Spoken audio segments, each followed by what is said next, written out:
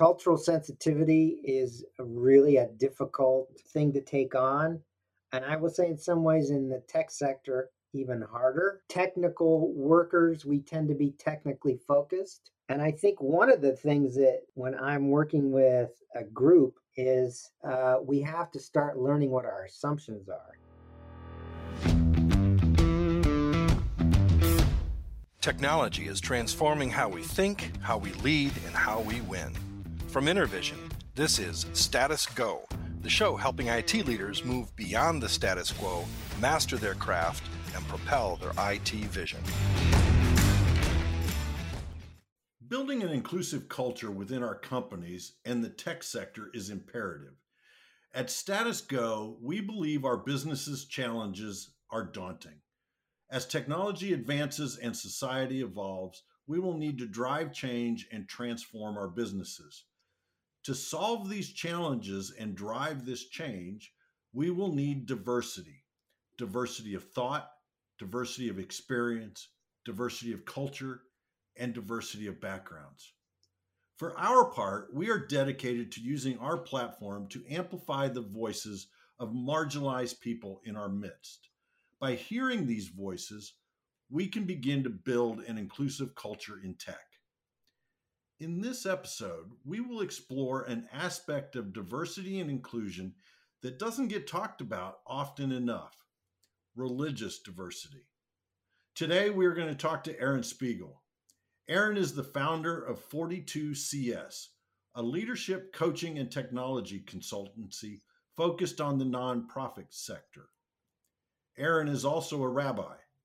He is here to talk with us about his firsthand experience as a Jew in technology and developing cultural sensitivity across all religions. Welcome to the show, Aaron. Thanks, Jeff. It's great to be here. I'm really excited about this conversation. It was not one that I had really thought much about until you and I were introduced and started having this conversation. And I can't wait to dive in and hear some of the stories and hear some of the thoughts that you have. But before we do that, I'd love for you to share a little bit more about your background, your career journey. How do you begin your career, and how do you end up here at 42CS and being a rabbi? Oh man, Jeff, we don't have enough time for that. I'll give the synopsized version because it's careers. I started in corporate media production, and before things were called IT, this would have been in the very early 80s, essentially doing computerized slideshows, which morphed into very early video projection of computer graphics. I traveled a lot, didn't want to travel anymore, so started doing what was then called technology consulting for businesses and organizations. And then somewhere in there in the late 80s, early 90s, decided I would go to rabbinical school. We don't have time for that conversation. And continue to be a technology consultant while I was also working in a congregation.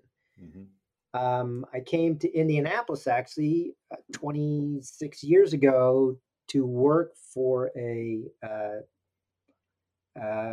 company that made software products for the nonlinear video editing industry. That job didn't last very long. I ended up consulting, then started consulting with a Lilly Endowment startup that did consulting directly with congregations, first in the city, then in the state. And a lot of what we were hearing about issues with congregations was around technology. So, were those specifically Jewish congregations or multi-faith? All congregations. Okay. Yeah, and in Indiana, our database had probably 15,000 congregations. Oh, wow. 26 of which were synagogues. So I worked mostly with churches. And then started doing that on a national level. And in September of last year, part of the Great Resignation, I left that organization to do my own thing, and that's where I am today. And I think that's the short version. That's excellent. So, what's the significance of the name 42CS? I don't think I asked you that before. Oh, you didn't, and you might not like the answer. Um, are you familiar with Hitchhiker's Guide to the Galaxy? Yeah. Uh-huh. What's the answer to the question of the meaning of life? 42. It was also Jackie Robinson's number, but it really is the Hitchhiker's Guide. It has Oh, no that's great. meaning. That's great. That's great. Outstanding. Outstanding. So let's dive into this topic. And Sure. When you and I met, I forget now who even introduced us. Alan Ariel, I think, introduced us, and we had a chance to talk. And one of the comments that you made right off the bat was religious diversity is not part of the conversation. Can you tell us a little bit about your experience with that, and how do we make it a part of the conversation? Yeah, and to give some context there, when we spoke last, I was the interim executive director of the Jewish Community Relations Council here in Indianapolis.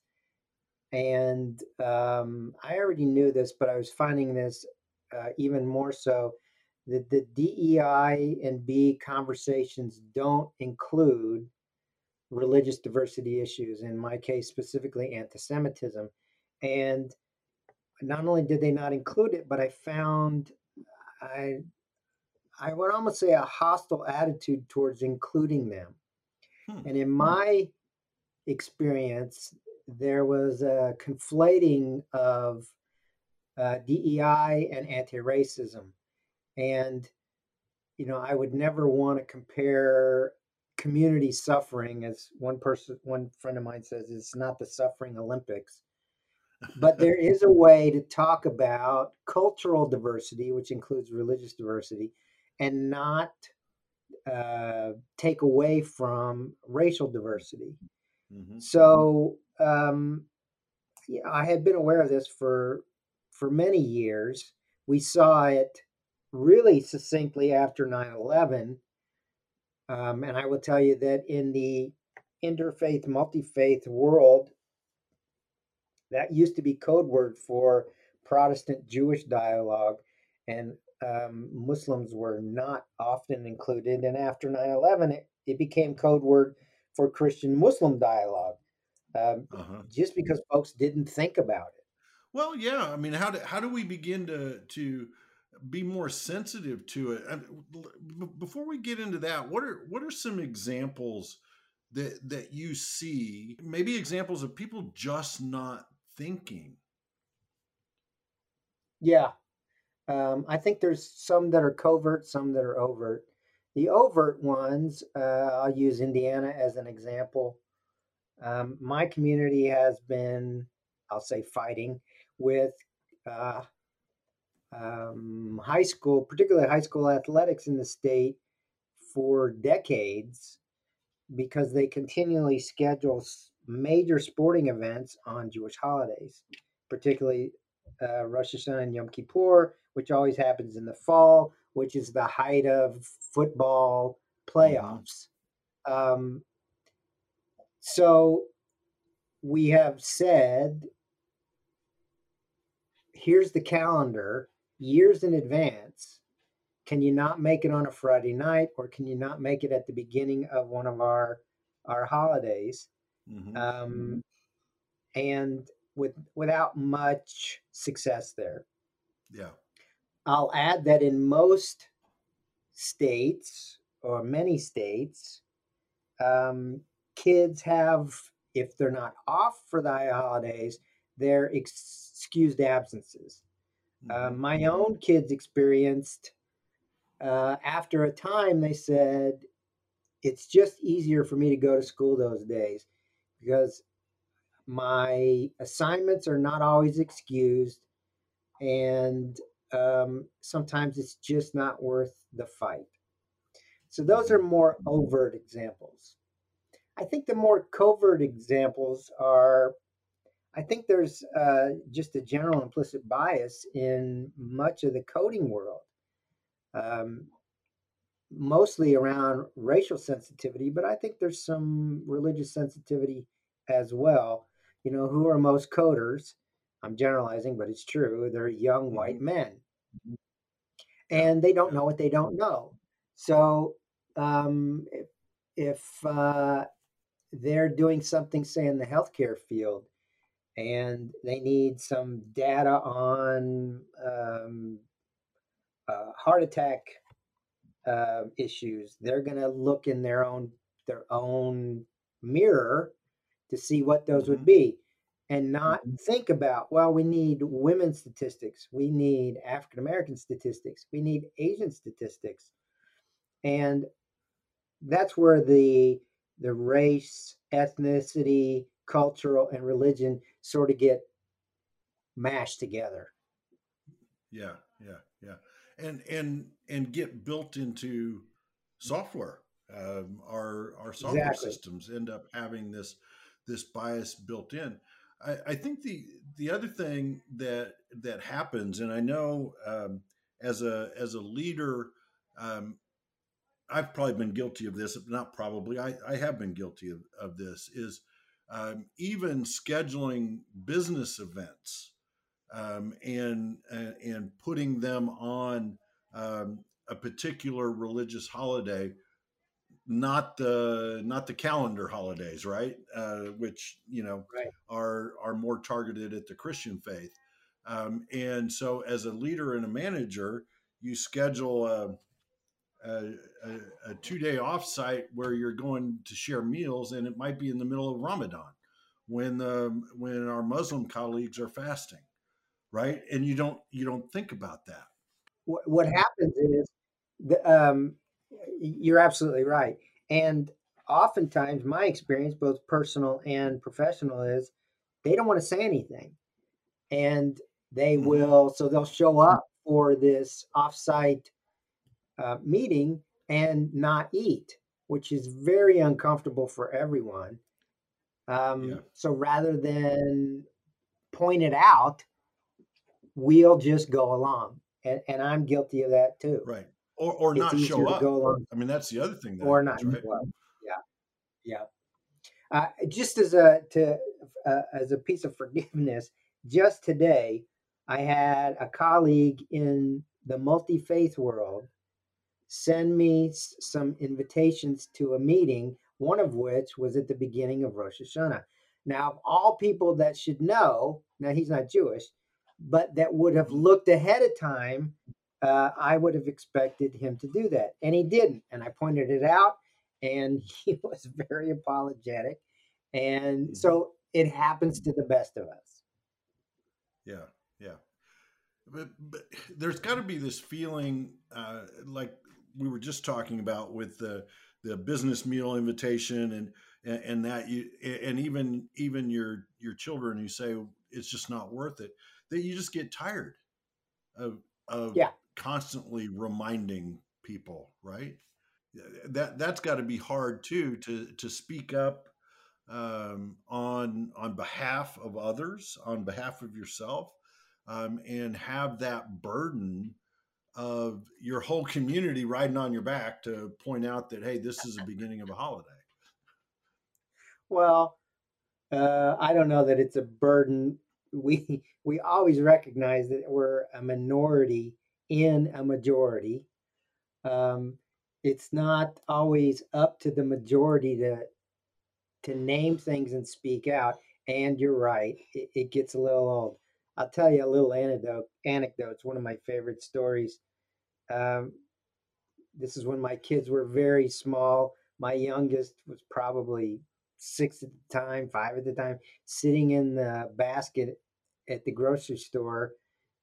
It's December. We come up to the checkout, and of course, the woman says at the end of it, "Have Merry Christmas." And Mm-hmm. out of the mouths of babes, my son screamed, we don't celebrate Christmas. And the woman was shocked, and Mhm. I was shocked for a second, and then I said to myself, "He's right, we don't," Yeah, because yeah. I forget.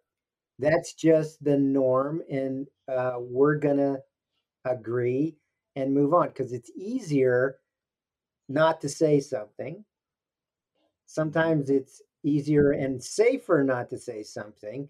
And then how do we expect others to become culturally sensitive if we're not going to say something?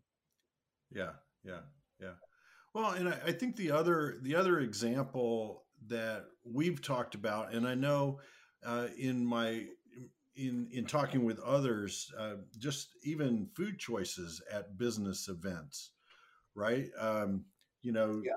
serving a pork dish, or I've got a good friend that I believe he's a Sikh, so he does not eat meat, and he was talking about one of the first times he went as a very young employee. He goes to a business dinner, and it's at a steakhouse, and he was struggling to find what he needed to eat. And as we were talking earlier, sometimes that draws attention to you, right? And that's Yes. the last thing that you sometimes want when you're new in a situation. And so even meal choices can be difficult. Again, as an anecdote of forgiveness, my own organization, uh, our entire staff gathered for dinner one night at a restaurant where we had a private room, and the menu was chosen ahead of time, and all the appetizers were pork, all of them. Uh-huh. Now, I'm the only non-Christian in this organization, um, and I didn't want to say anything. I didn't want to embarrass the person who arranged the meal, and I didn't have to because several other people jumped to my, I guess you would call it, rescue, and she was embarrassed. Yeah. And I don't want to embarrass somebody, and I don't Right. want to make them feel uncomfortable. And it was a pretty big screw up. And I don't know if she'll remember that or not. Yeah, yeah. My guess is if if she felt that embarrassment deeply, she's gonna remember to at least think and ask those questions. So that kind of leads us into the conversation.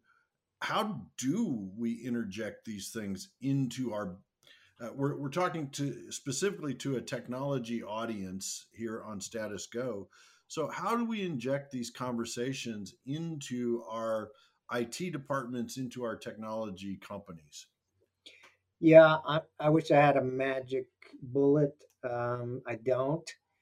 Cultural sensitivity is really a difficult thing to take on, and I will say in some ways in the tech sector even harder Mm-hmm. because as technical workers, we tend to be technically focused. Here's the job to do, here's the task, here is the management of the project that we need to do. And we all tend to focus on tasks and jobs to be Mm-hmm. done. And my experience is we forget that we are people doing this work and we're people working together. Take out the stereotypes of tech workers as Mm-hmm. not personality people, which is definitely not true, but that's what people think.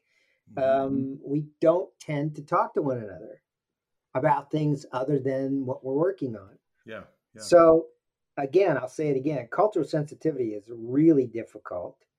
And I think one of the things that when I'm working with a group on either anti-racism, uh, DE&I, anti-bias, anything, is we have to start learning what our assumptions are, Yeah. which is really difficult because um, we we don't live in a theocracy. I don't want to get political here, but we don't live in a Christian country yet. aspects of Christianity are pervasive in our secular culture. Yes. So if we don't take the time to think, is that truly a secular value, or is it coming from a religious tradition that may not be even one that is mine, but that's common accepted behavior? Am I aware of that? And then am I assuming that that's the value of the person I'm working with? Yeah. So at an abstract level, I just want to affirm that it's difficult, and I don't expect people just to get it. What I do expect people who have who hear this podcast is that they're going to make an attempt to start paying attention, to learn and stop assuming. Right. I'll call my own self out on something that you and I just talked about, Aaron. So when I wrote the introduction for today's podcast, I introduced Aaron as a rabbi in the Jewish community. I did not realize, or it didn't occur to me, that that's redundant. That you're a rabbi, right? And you were kind enough to shoot me a note and just say, "Hey, Jeff, that needs to be changed a little bit." And that's how I learn. So thank you for that, for sure. And I think as leaders, if we're open to those learnings and open to that, and we don't, I could have, I don't know, I could have ignored what you said. I could have felt incredibly embarrassed by what you said, but I didn't. It was like, that's a learning opportunity, right? And I think that's part of the attitude that we need to come to. I can remember when I was CIO for the Goodwill organization here in town, and I had a couple of gentlemen on my staff who were Muslim, and they were practicing. And what I mean by that is they felt strongly about their afternoon prayers, and could they take time away from their duties, specific time every day for those prayers? And the answer was, of course you can. And I don't think anybody on the team even raised an eyebrow to saying, yes, you can carve that time out, right? And it again, it's opening to learn and opening to have those conversations, and being able to say, Jeff or Aaron or whoever, this is important to me as my faith. I need to be able to do these things. Can we work out some way to accommodate that? Yeah, good for you and good for them. I'm gonna assume here, but I would presume it wasn't easy for them to come to you and say, "This is important to us. Can we do this?" It is difficult to say, "I'm not like you," or "I'm different," and to add to that, I'm asking for what seems to me like preferential or special treatment, and that's difficult to do.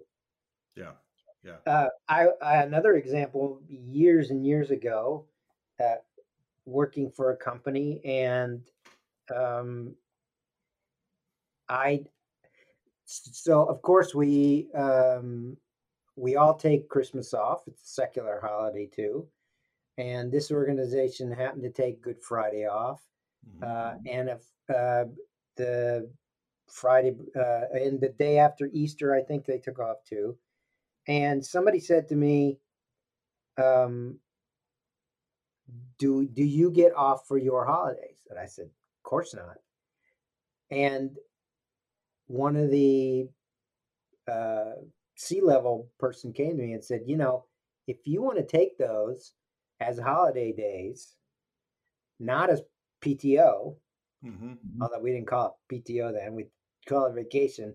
Yeah. Rather than taking it as a vacation day, we're okay with you taking that as a holiday. I thought it was incredibly gracious. And my whole point in this story was I never thought to ask that. Yeah. I never thought to ask that because I didn't want to ask for something special and unique because we often don't want to point ourselves out. Right. Well, and that was very culturally aware of that C-level person to come and say, you can take those days and you don't have to burn a vacation day or a PTO day to be able to do that. I think the whole concept of unlimited PTO is just a wonderful way to solve a lot of those things, right? Where I don't care why you're taking the day off, you can take the day off. It ends up being more, I'm gonna measure your output, your creations, whatever it is that you're called upon to do for my organization. I'm going to measure you based on that, not whether or not your butt's in the chair. We're slowly getting there. Slowly. very slowly.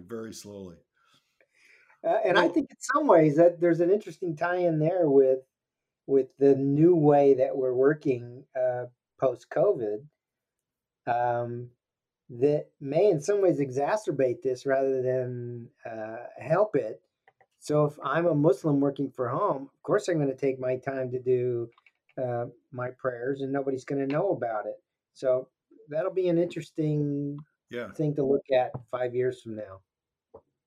That's right. To see whether that's moved the needle at all. So, well, as we're sitting here and we're about out of time, Aaron, I really want to have our audience walk away from this conversation with an action, something that they can go and do. So as you think about our conversation, what are one or two things our listeners could do tomorrow because they listened to our conversation today? Yeah, so I have a few. So at the macro level, we can create an atmosphere of open conversation. And the first part of that is asking questions. I know my Christian colleagues are often reluctant to ask me questions for whatever reason. They feel ignorant. They don't want to show their ignorance. And that really is ridiculous. How would you learn if you don't ask questions? Yeah. And be patient, both when people are reluctant to talk about it because we're not used to it, and suspicious. And the other part is sometimes people will ask somebody with a different religion, they'll ask them questions and they don't know the answer. So you just be patient there. And I was thinking about this. What's one demonstrable thing you can do? You can add religious holidays to your calendar on Outlook. It's really easy. File, options, calendar, add calendar. And you can add all the Jewish holidays. Sorry, there's a ton of them, most of which are minor and we don't pay attention. It's just going to fill up your calendar. And Sunni and Shia Islamic holidays are available there too. So if you have an org-wide shared calendar, put it on there along with the secular holidays. It's not that you're going to do anything special, but I think it's a great way to start the awareness process. Today is XYZ. I have no idea what that is. I'm going to go ask somebody. Or I'm going to find out, thank God for Google. We'll go to Google and we'll find out what it is. Oh, that's interesting. Yeah. I think that's a great, I love that. I actually jotted that down. I'm going I use Google, not Microsoft Outlook, but I assume Google can do the same thing. Yeah, absolutely. So I'm gonna add that to my calendar this afternoon. I think that is a great action. Great. Well, Aaron, I really want to thank you for carving out time to talk with us, but really for carving out time to help educate us, help us all grow, help us all be better leaders, better managers by understanding the different people that are in our organization. So thank you so very much. You're very welcome. And I love that you say the people in our organization, because organizations are not a monolithic thing. They are people. Yep, absolutely. It all comes down to the people.